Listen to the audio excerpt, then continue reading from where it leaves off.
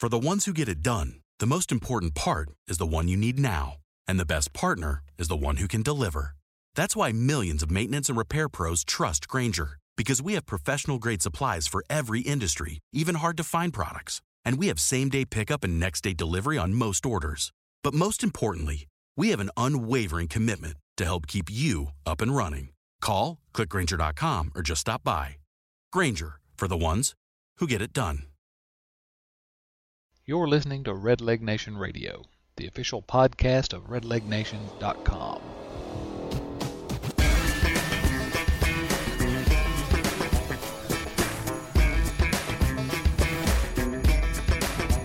Hello, everyone, and welcome to episode number 68 of Red Leg Nation Radio. I'm your host, Chad Dotson. Joining us today is one of our favorite guests, always. I know you know him from RedsMinorLeagues.com. It's Doug Gray. He's also the author of, if you haven't purchased it yet, you need to get it, this year's Cincinnati Reds 2012 Prospect Guide. Get it in softcover version, get it in a PDF version. You won't be disappointed, but how you doing today, Doug? I'm doing pretty good. How about yourself? Oh, doing well. Ready for the season to start. The spring training, and they're actually throwing pitches and having, pretend games, but they're having some games, and I'm ready for opening day, ready to get it started. How about you? Yeah, I was a little mad at Major League Baseball Network today because they delayed going to the Reds game. It was supposed to be on at 4, but I feel you. I'm ready to get things going. Yeah, I was away from the television, but I saw your angry tweet, and I thought, they've really screwed up this time. If they're losing Doug, they're really screwed up because not a bigger baseball fan around. So, what I thought we'd talk about it is you're sort of our prospect guru. We like to come to you with our prospect questions, and this year I expect a couple of prospects to have a pretty significant impact at the major league level. One of whom was at your website there, RedsMinorLeagues.com. You listed your top 25, and there have to be some changes based on some of the trades, but your number one prospect was, of course, Devin Mesoraco, who's expected to get some serious time in the big leagues as a semi-regular catcher. What are you expecting out of Mesoraco in his first full season in the big leagues? I think it really is going to depend on how Dusty wants to use him, because, sometimes it's tougher to kind of get things going, especially offensively, if you're playing, every other day or once every 3 days, and then, you play 2 in a row and then you take 2 days off. But I think that, he's probably going to fill in offensively about where Ramon Hernandez was last year. His upside is a lot higher than that, but I think with sporadic playing time, splitting the time with Hannigan, that it might take him a little bit of time to actually get things going before he can take off and take over the full-time role. Defensively, I expect him to be solid, but not outstanding. He's got some experience catching just about everybody on the staff, but he doesn't have a lot of experience catching hardly anybody. So I think that it might take him a few months to kind of get everybody, under control and, be, very comfortable with all of the pitchers on the staff. I think everyone expects Mesoraco eventually to take over. He's got too much talent not to, really. If you had to lay odds on it, would you expect it by the end of this season for him to really sort of grab the handles on that position there, or maybe it might take a year and a half, 2 years, a little while? He's still he's just 23 years old. I think that if I were making the call, that you're probably about right. Sometime between mid and late season, I'd probably feel more comfortable handing him over the full-time gig. Giving him a day or two off a week, just kind of giving him rest, just because a catcher can't really play 150 games. It's too grueling on their body. But you never really know. Hannigan is a very good catcher. He's not as offensively efficient as Mesoraco might be, but he's very strong defensively. So I think that in this situation, it might be sometime next year. But if he comes out and hits the way that we all think that he can, that by the end of this year he could take over full time. Really, sort of I always enjoy talking about what's happened with Mesoraco. Of course, when he was drafted by the Reds in the first round back in 2007, at that time he was out of high school, had committed to play for my alma mater, and so it was a mixed blessing, I guess, for me. But then, of course, he started off slowly, really some people too early, obviously, but started throwing around the bust label.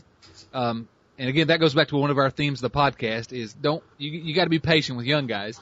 But, what a turnaround over really struggling offensively and defensively early in his career to becoming just what everyone had hoped for.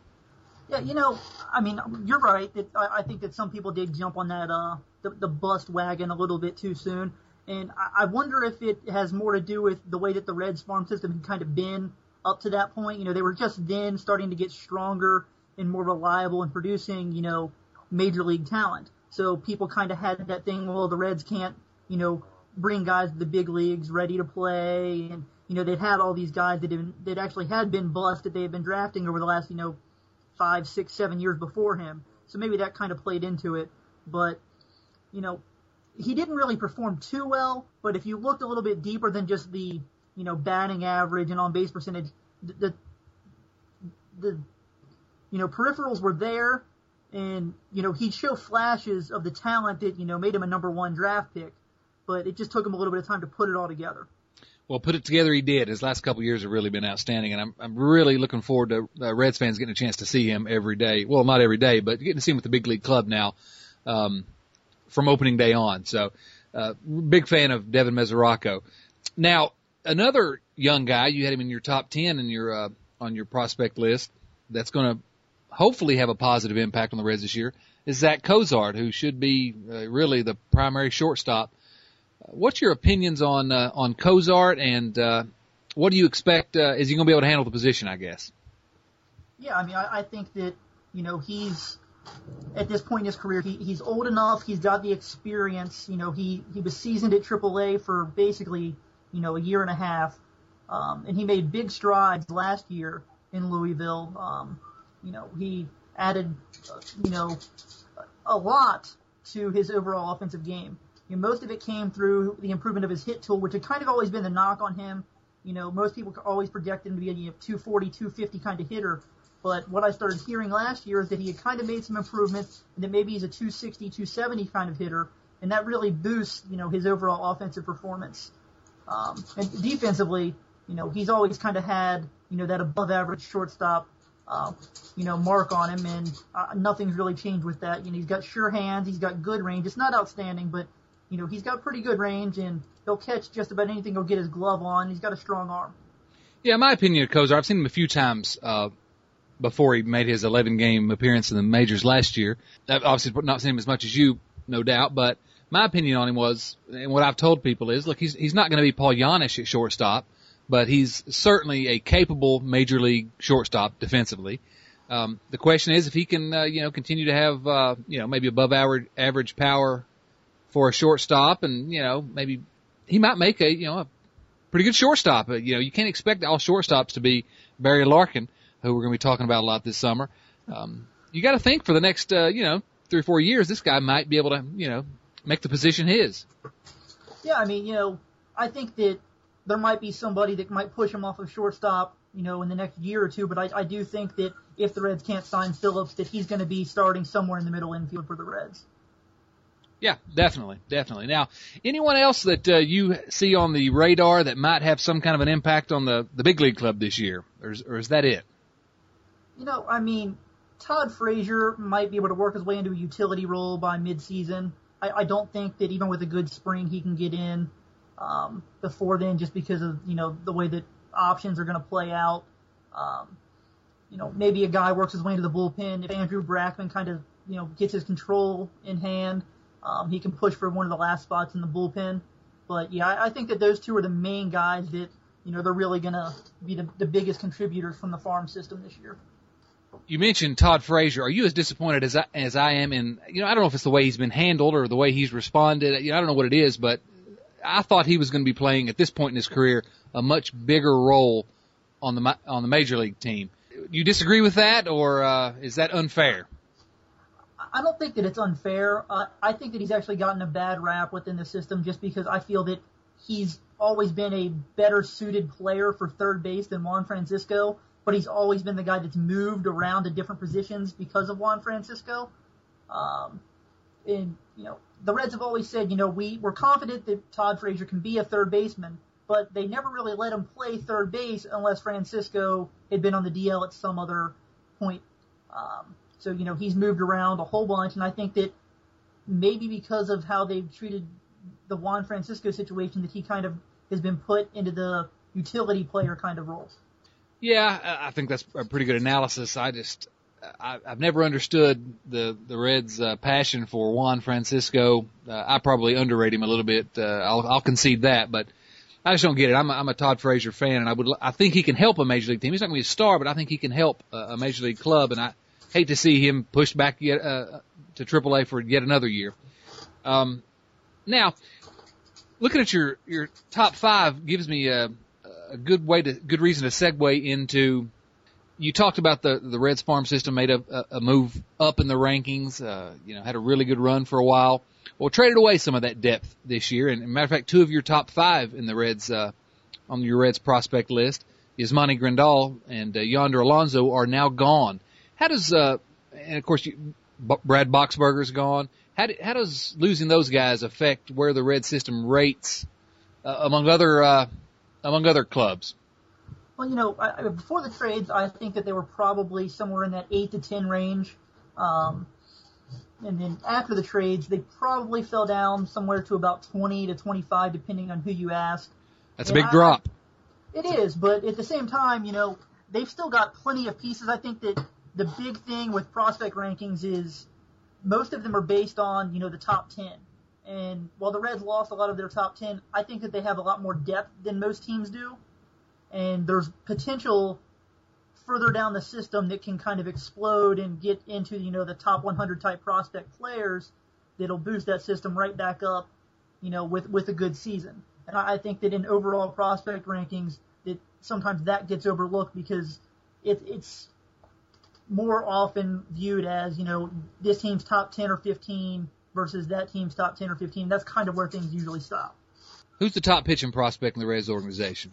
I know who you're going to say. I'm pretty sure, but because this guy blows me away. But go ahead and talk about him a little bit. I have Daniel Corsino rated as the number one pitching prospect. I agree. He's much like Johnny Cueto at the same stage. I think that Cueto was a little bit more polished at the same stage, but I think that Corsino's got better stuff. He throws a little bit harder. I like his breaking ball a little bit better. His control's not quite as good, but I think that it's still very good at this age. He's got a mid-90s fastball, then get up to 97. The last start of the year that he made, he was throwing 96 in the seventh inning. He calls it a slider. I think that to me it looks more like a power breaking or a power curveball than a slider. But it just all depends on, I guess, the angle that you're looking at when you see it, because I've actually had that argument before, and it doesn't really matter. He throws a low 80s breaking ball. That when it's on, I think that it's a true out pitch in the major leagues. He's got a good changeup. I think that the one thing that needs to work on is just more consistency. It seems that when he gets in a rut at times, he kind of lets it all go. But he was just 20 years old last year. He's got outstanding stuff. If he were 2 inches taller, I think he'd be a top 50 prospect in baseball by just about everybody. But because he's a 5'11" guy, he gets overrated or underrated just a little bit by the national guys, I think. Well, again, similar to Cueto, who, in my opinion, that was a big part of why he was sort of underrated all the way through. A smaller guy, but I guess Corsino's still young, but he's been in the organization here now, 2 or 3 years, and everything I read about this guy just very impressive. Where do you expect him to be this year? Are we ready to guess on that? I personally projected him to be in Bakersfield, which is high A, but I've actually heard that going into spring training that he was going to be given the opportunity to win a spot in Double A for the new team down in Pensacola, Florida. Now, I don't think that he's going to be able to do it. I just think that there's too many guys. The Reds brought in a few veteran-type guys that I think are going to push the depth down from Louisville and to Pensacola, that there's just not going to be room for him. But there's always that outside chance. If he could somehow start in Double-A. That'd be really, at his age, incredible, and maybe start getting a little bit more notice, although he's getting some notice around the league. I think this guy's got obviously there's no such thing as a pitching prospect. We've got to stay healthy, but future could be bright there. What other pitchers do you like in the organization? What about Stevenson, Robert Stevenson, the guy that the Reds drafted in the first round last year, 2011? Yeah, I mean, he's the only other guy that's even in the same conversation with Corsino right now. You know, I think that you can easily say they're 1 and 1A. You know, the only thing that gives Corsino the edge is that he's got some sort of track record and he's a little bit further removed from, you know, throwing, you know, full season worth of innings and not being injured. But, you know, he's a big guy, 6'2", 6'3", 200 pounds. He's thrown as high as 98 miles an hour. He's got a very good breaking ball. You know, he kind of reminds me of Homer Bailey when he was coming out of high school. And I know that some people aren't going to like that because they're going to think of, you know, the struggles that Homer Bailey's had. But, you know, coming out of high school, Homer Bailey was one of the best pitching prospects to come out of Texas in years. And I think that Stevenson kind of fits in that. And, you know, last year was a very, very deep draft. And in most other years, he'd have been the top 10 pick. But there was just so much depth in last year's draft that he fell all the way down to us in the late 20s. You know, he's got decent mechanics. There's a little bit of effort to it, but I don't see anything that's really jumping out as saying, oh, here's an injury waiting to happen. You know, he's got a big fastball, big breaking ball, like I said. You know, he just needs to stay healthy and, you know, just work his way up. Yeah, I look forward to seeing how, you know, I don't know how much you can tell from a guy's first go around, especially a guy coming out of high school, but I look forward to seeing how he reacts to pro ball this year, and he'll be one to watch. In terms of pitchers, it seems to me the Reds organization may be a little light on the pitching prospects. Kyle Lotzker maybe, you know, I don't know who else you would. I mean, I'd probably throw J.C. Solbaran in there. Yeah. Tony Cingrani. You know, I lump those three together, but I put the other two guys in just a different kind of class right now. Right. Well, let's go back to the hitters a little bit. One guy that's a really young guy still. He's been a young guy in the Reds organization, seems like, for about 5 years now. Yorman Rodriguez, and I know you've always been pretty high on him. I've been, I don't know, skeptical maybe, but tell us what you know about Yorman Rodriguez and what you expect out of him. Yeah, I feel like I've been the high guy on him for, you know, basically the last year and a half. You know, when I see him, you know, he'll just flash tools that I just don't see anybody else in the system being able to match top to bottom. You know, he's got bat speed that, you know, only a few other guys in the system can match. He's an above average runner. He's got a, you know, above average throwing arm. You know, when he wants to, he can play a good center field. He's got the speed for it. He's got the glove for it. You know, there's been some, you know, effort related questions, but those all have almost come from, you know, just last season. And, you know, for those who don't know, on the same day, you know, he lost his grandmother and his best friend growing up. You know, they both died on the same day. And this is a kid who last year was 18 years old and, you know, 2,000 miles away from home. You know, I really think that, you know, personal life kind of things can really play on somebody, especially somebody who's in a different country, who doesn't really speak the language well, who's so far away from everything that, you know, some people didn't really want to, you know, put that in perspective with how that could affect his on-the-field effort. And I'd heard that reports from Instructional League that, you know, his attitude was much better, his effort was a lot better. So I guess we'll kind of have to play that one by ear, but I think that, you know, I'm definitely willing to give him a do-over as far as, you know, the effort-related concerns were for 2011. Well, it bears watching, but, you know, as you say, it could also just be immaturity, you know. How dare an 18-year-old act immature, you know. So I agree. Let's wait and see on him. But you think that his ceiling is pretty high, though. Yeah, I don't think that anybody in the entire system has the kind of ceiling that he does. He's a legit five-tool player. You know, he's got a good hit tool. He's got plenty of power. I mean, just top to bottom, he's a five-tool guy who has, you know, legit 5 above-average tools. What would how much would Jim Bowden drool over Yorman Rodriguez if he had a chance to sign him?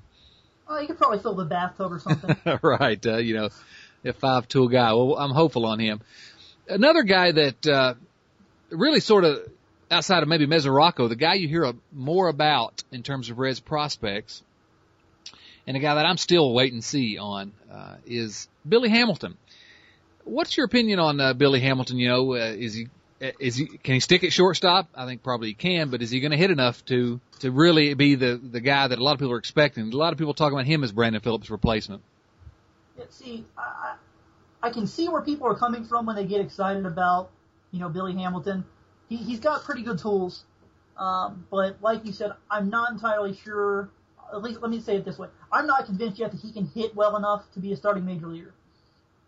You know, I see glimpses, but you know, he is going to have to rely on, you know, being a fast guy who can beat out hits on the infield and making a lot of contact. And right now, he just doesn't make a lot of contact. He's got a strikeout problem. And I'm not usually a guy who worries about strikeouts, but for a guy who might hit 1 or 2 home runs a year, you have to make a lot of contact. And right now, he's striking out, you know, 15 to 20% of the time he steps to the plate. He's got to be able to improve on that, or no matter how fast he is, he's not going to be able to hit enough. Defensively, you know, I've heard things about, you know, him moving off of shortstop and maybe moving to center field, and I just think that'd be a terrible move. It might just be me, but when I see this kid play, he's got the most elite range I've ever seen from a shortstop prospect. He can stop and make plays on baseballs that, you know, elite shortstops would be happy to get their glove on. You know, he's got that kind of range, and I just think that would be something, you know, silly to waste by moving him to center field because he can run quick. He is fast, though, isn't he? He's really, really fast. I have timed him under 3.8 at least 10 different times from home to first, and I mean that's just ridiculous speed. Yeah, he's a guy that if he could put it together just a little bit to where he could hit enough to stick in the big leagues, and really if his defense comes around when you consider that range, really could be a fun guy to watch and a guy that Cincinnati fans could fall in love with. So we'll see. I don't know. I've been skeptical since day one just because just looking at his numbers. I've not seen him play much. Just looking at his numbers, I'm concerned about that bat. Yeah, I mean, like I said, you know, you can see glimpses, and you know, last season in Dayton, his first half, he was not a good hitter at all. In the second half, he hit almost 340, and he cut down on his strikeout rate, and he kept his walk rate the same. And, you know, the offense really came around in the second half. So, you know, you're starting to see some glimpses, but, you know, really, until a guy gets to Double-A, if there's questions about his bat, I'm not usually sold. And he's a guy that I'd like to be able to see, you know, do something at the Double-A level before I'm going to be completely sold on his bat. Before we move off of shortstop, a guy that's opened a few eyes this year in spring training is a young guy, Didi Gregorius. What are your opinions on Didi? He can pick it, I'm told. Yeah, he's probably the best shortstop in the minor leagues right now, defensively. You know, he's got good hands. He's got very good range. He can just make excellent plays, which if you watched the game the other day that was on TV, you know, you saw that. He just made a nice stop up the middle and made a good throw. And, you know, all the broadcasters were raving about that. But, you know, where I really get interested with Didi is actually at the plate, because he's a guy who at a very young age, he can make really quick adjustments. You know, when he gets 2 strikes, he completely alters the way that he sets up at the plate. He eliminates his toe tap, his step, everything. He stands up and he spreads his feet out and he just tries to make contact. You know, most guys don't do that, much less guys that are, you know, 20, 21 years old. So I think that that's something that's really nice to see. I'd like to see him hit for a little bit more power. I know that he's got it in him, but, you know, he's not really been much of a power hitter to this point in his career, but he's got the frame, and if he fills out a little bit more, I think that, you know, he can be a, you know, 15 home run guy, and that's pretty good for a shortstop who can also field really well. Is he going to be in Double-A Pensacola this year? It's a good question.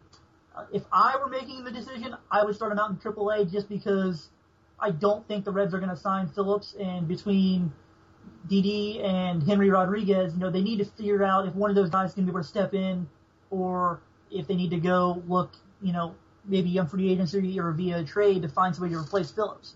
But I think that they're probably going to put him in Pensacola just because he only had, you know, 160 at-bats in Double-A last year. Hamilton in High A, you think? Yeah, I think so. I'd be really surprised if they pushed him to Double-A, even if they wind up starting Didi in Triple-A. I just don't think that he's ready for that jump just yet. You mentioned Henry Rodriguez. Let's go ahead and talk about him just a second. A lot of people I know are high on him, certainly at the plate. He's been playing second base. Is his defense going to be good enough for second base?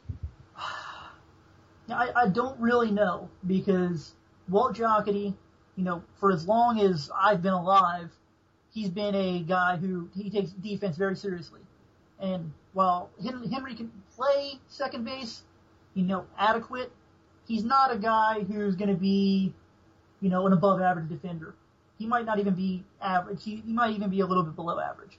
There's been some questions of his effort at times in the field. He's one of those guys that has the, reputation that he likes to hit, but he doesn't really like to field. And, he's made some strides, but I'm still not entirely sold on him being, the kind of guy that the Reds would let play every day at second base. But if he could handle the job defensively, you think his bat projects to be Major League quality to where he could stick at second base, or be a positive contributor at second base, I guess. Yeah, he makes plenty of contact. He's got a lot more power than his size would suggest. He's a switch hitter, so he's not going to really have any platoon splits. He's hit 300 every year he's been in the United States, and I don't really see that being something that he would get away from in the major leagues. Maybe he dips down into the 290s, but, he's a legit, above average hitter for average at the major league level. And, pretty good chance, depending on what happens with Gregorius, but those guys are both in Pensacola, you think, Double-A? Rodriguez actually had like 300 at-bats in Double-A last year, and, he hit 302. So I think that, there's a decent chance that they could push him to Triple-A, but, with all the veterans they brought in, I could see a situation where he gets pushed back to Double-A just because there's not enough room in Louisville for him. We were talking about shortstops a moment ago, and a guy that started out as a shortstop, drafted in 2007, third round back in 2007 as a shortstop, that has, turned some heads this spring and before with his power. Neftali Soto, he's obviously playing first base now. What's Neftali Soto's, what's his ceiling, and how soon can we expect to see him? He's got a huge ceiling, He's probably got legitimate 40 home run power in his bat. He hit 31 home runs this year in under 400 at bats between Double-A and Triple-A. That kind of power doesn't come around often. Adam Dunn's the last guy that hit 30 home runs in the minor leagues for the Reds. He's got legit plus power. The one question I've got with his bat is his plate discipline. He's never been a guy who's had a better than 3-to-1 strike-to-walk ratio. And, for a first baseman, there hasn't been a guy since 1993 who's had his kind of plate discipline to get 1,500 at-bats at first base in the major leagues. So he's going to have to make improvements there. He's got a good hit tool, but he's a little too aggressive at this point, and he doesn't allow that hit tool to play up. If he can make the adjustments and swing at more strikes and fewer balls, I think that he could be a legitimate above-average hitting first baseman. That's been the question since day one, though. His plate discipline is really not being good, and he's gonna have to hit well. Is he a Juan Francisco type? I guess that's what I'm wondering. He's not that bad. I've seen him quite a few times the past year or so, and I can see glimpses where he gets plate discipline. He'll lay off. But then other times he goes up there and it's like he needs to hit the ball. And so I think that over time he'll be able to improve it enough, but it's just a matter of how long is it going to take for him to take that next step. I started to mention him earlier when we were talking about Yorman Rodriguez, but a guy that's always been mentioned in the same paragraph with Yorman is Juan Duran, another young guy. He's not ranked quite as highly in your rankings, but where does he stand as a prospect? At one time, there was talk that he was as good a prospect as Rodriguez, I thought. Yeah, they both signed around the same time. They were a few months apart, but they both got $2+ million within I think 4 or 5 months of each other. But Duran he's got a very high ceiling. He's right there with Neftali Soto in terms of, raw power. He could be a 40 home run guy one day. He's got light tower power. But he's also striking out nearly 40% of the time he steps to the plate. And I think that part of that is, he's still relatively raw when it comes to baseball skills. And he's 6'7", so he's got a huge strike zone. But he's gonna be able to hit for power no matter where he's at because, he's got the bat speed, he's got the leverage behind it. But right now that's about the only good thing he can do offensively. He can hit home runs. And, he walks a decent amount, but he just strikes out so much at this point in his career that, I really do have a tough time thinking that he's going to be an everyday major league player one day. He's got such a long way to go. He'd have to cut his strikeout rate by, 30, 40% of what it's at right now just to be considered, below average in terms of strikeout rate. Wow. Anyone else that we've not touched on here today that you think that Reds fans who are not following things as closely as you are, that maybe should keep an eye on the next year or two? Any other names that pop out at you that we haven't discussed? Well, we kind of touched on J.C. Silverun earlier, but he probably warrants a little bit more just because he'll probably start the year in Double-A this year, and the last 2 months of the season, he really, really put things together in Bakersfield. He's always been a guy who struggled with his control and consistency, but in the last 2 months of the year, his walk rate plummeted, and that's always been the issue with him. And he made very big strides in that. And there's some things that he'd been working on that explain that there's a reason why it happened. So I think that it could be a legit step forward. If it is, he's got the stuff to be an above average starting pitcher.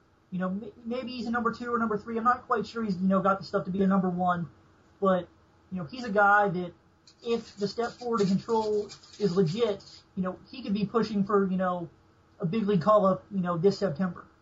Wow. That's a little surprising. What about a guy like Donnie Joseph? Lefty, throws pretty doggone hard. Is this a guy that we might be able to see at some point, or is he falling off the radar a little bit? It's interesting because stuff-wise last year, he took a big step forward. He picked up 3 or 4 miles an hour consistently on his fastball last year. But his control fell, right off the map. But it wasn't so much because of his fastball.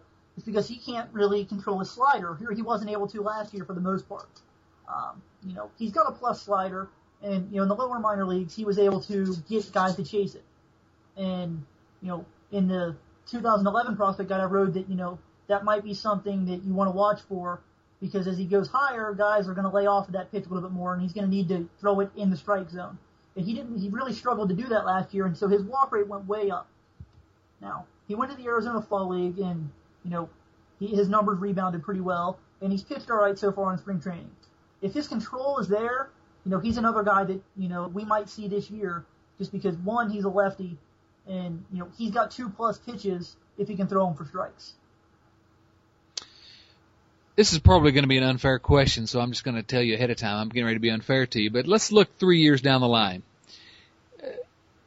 Which guys in the system now do you think have a realistic shot of being playing in Cincinnati, wearing the red and white for the Reds, out of the guys right now in the organization, being everyday players or serious contributors on the pitching staff? Oh, man. I'm sorry, I know. Now I got to start going through positions. Outside of the guys that we've talked about, oh, man. Now, I think Kyle Lotzgar, we mentioned him briefly earlier, but, if he can stay healthy, he could fight his way into the rotation. But then, then again, 3 or 4 years down the road, we still got 4 of the guys that we've got right now under control, so maybe not. Gregorius? Yeah, I mean, I really think that if he pans out the way that the Reds think he is, that, he's a guy that they will move Zach Cozart over to second base for. He's a better overall shortstop than Cozart is, and with the way that Walt views defense, I think that that's a move that they would make if they can't retain Brandon Phillips. Okay, I'll let you off the hook on that one. That is a tough question. That's one that we could spend probably an hour discussing what might happen, because you got to, who knows what's going to be happening on the Major League roster as well. Doug, we've pretty much covered the cream of the system. You feel like the Reds took a big step back, but you feel like there's some potential in this minor league system. Is that what I'm hearing? Yeah, I mean, they lost a lot of very good talent in the trades, but, like you said, they brought back some really good guys, too. I didn't really like the Sean Marshall trade at first just because I feel that we gave up too much for a guy that was on a one-year deal, but I feel that we did really well in the Matt Latos trade, so if you just told me all the guys we traded and all the guys we got back, I'd have been fine with that. So I'm not really concerned with the talent that we lost because the guys that we got back, they're elite-level guys. And so, it was definitely worth, losing the prospects that we did. And the farm system took a bit of a hit because, you're going to give up elite-level talent to get guys like that back. But there's still plenty of talent in the system. It just might take a little bit longer to get guys ready to step in like, maybe Dave Chappelle and Yasmani Grandal and Yonder Alonso were ready to do. Well, let's shift. We've talked about the young guys. Let's shift to the Major League team. What are you expecting to see? And this is another subject that we could beat to death for an hour or so, but what do you expect to see out of the Reds this year? Are you as excited as the rest of us? I don't know how excited the rest of you guys are, but I'm pretty excited about it. I feel that if we don't make the playoffs this year, it's going to be a big disappointment. I really do think top to bottom we've got the best lineup and the deepest lineup in the division. The Brewers lost Prince Fielder. The Cardinals lost Albert Pujols. And I know that the Cardinals brought in Carlos Beltran, but it's not the same. He's good, but Albert Pujols, even in his declining years right now, he's still one of the best hitters in the game. And I just think that, top to bottom, the Reds offense can, be with anybody's. And our pitching staff, both in the rotation and the bullpen, can match up with anybody else's as well. At least within our division. Right, and it's certainly not the strongest division in baseball, but I agree with that. And I also agree with the way you put that it will be, and this sort of blows my mind to even be able to say this, that it will be a little bit of a disappointment if the Reds, or maybe a lot of a disappointment to a lot of people, if the Reds don't make the playoffs. That's sort of what we're all expecting, and it will be a big letdown. But I agree, some things have to go right. They have to stay relatively healthy. I feel like they got to adequately address the inevitable Scott Rowland injury. They've got to have some things go right. The Heisey Ludwig situation in left field, that's got to, of course, it probably won't be as bad as what we saw last year, no matter what happens. But on the other hand, I agree. I think that they've got some serious potential to really have a strong team and an exciting team, a team that we're going to enjoy watching. And I can't wait. It took me a long time to really get excited, but when the trade started rolling, and I agree with you, I love the Latos deal. I've come around on the Sean Marshall deal, but overall, getting Ryan Madson in here, it could be an awfully fun year. So, looking forward to getting it started. I just think that with the talent that we brought in, anything less than the playoffs would just be a disappointment. Last year things didn't go our way. Between Bronson Arroyo's mono and just never recovering, that really hurt us. We lost, 14 or 15 combined starts from Homer Bailey and Johnny Cueto. The step down from those guys to the guys we brought in, that was a huge thing, too. So like you said, if we can get the guys to stay healthy, I really think that, we have to be at least, wild card favorites. Well, before we sign off here, I'm going to ask you the $150,000 question. Aroldis Chapman, no longer on the prospect lists, but in my mind, what's happening in his career is one of the most important things to watch. Starter, reliever, what's your opinion? Personally, just the idea of using him as a reliever right now is just crazy to me. Thank you. Not only is the money you're paying him ridiculous for a reliever, but you're wasting so much talent by not trying him as a starter. They've given him 3 months in Louisville as a starter since they signed him. And, this is a guy who's got one of the best fastballs in the game, one of the best sliders in the game, and he's got a third pitch that he might not even need if he can figure out how to throw those 2 pitches for strikes with any kind of consistency. Dusty Baker drives me insane, for so many different reasons, but mainly with Chapman because Walt, for the last 8 months, has been saying Chapman is going to be a starter. And every chance that Dusty gets when somebody asks him about Chapman, he brings up using him in the bullpen. And he does. If it happens, I don't know. I will lose my mind. It is very frustrating because he does mention that, and did just this past week, and I know everyone went nuts when he said it, but yeah, my opinion has been actually that the Reds wasted a year last year by not having him in Louisville to start the season in the rotation down there and beginning to develop him as a starter. All that money, all that ability, I don't know why you would not see what you have as a starter. It would be one thing if, this were the 1960s and you just kept players until you traded them or released them. But, guys these days, you've only got so much time to take advantage of their talent before they can go on to whatever team they want to. And like you said, last year was almost an entirely wasted season by placing him in the bullpen and not even trying to put him in Louisville and, at least take a look and see what you could do with him as a starter. Well, kudos to Walt Jocketty for hope if he can continue with the plan to keep Chapman headed towards the starting rotation. It makes too much sense not to happen, but we'll see. I appreciate you joining us here again. We always enjoy having you on, and we'll hopefully have you on later in the season, certainly around the draft time if we can. And at that time, we'll have a little bit better idea about what's going on with the current crop of Reds prospects, how they're developing, and always fun talking to you, and keep following these guys. Well, thanks for having me, and I'll keep following them. I don't really have a choice. Reds baseball is just ingrained in me. There you go. Doug will keep his eye on these guys so we don't have to pay quite as close attention. Check out Doug every day at RedsMinorLeagues.com, and of course, I can't stress enough. I urge you to go buy his 2012 prospect guide. A lot more in depth than what we've been able to cover here in this podcast, and you won't regret it. It's well worth it. Get it at RedsMinorLeagues.com. You can get it. There's a link on the left sidebar at RedLegNation.com as well if you like to do that. Doug, appreciate it.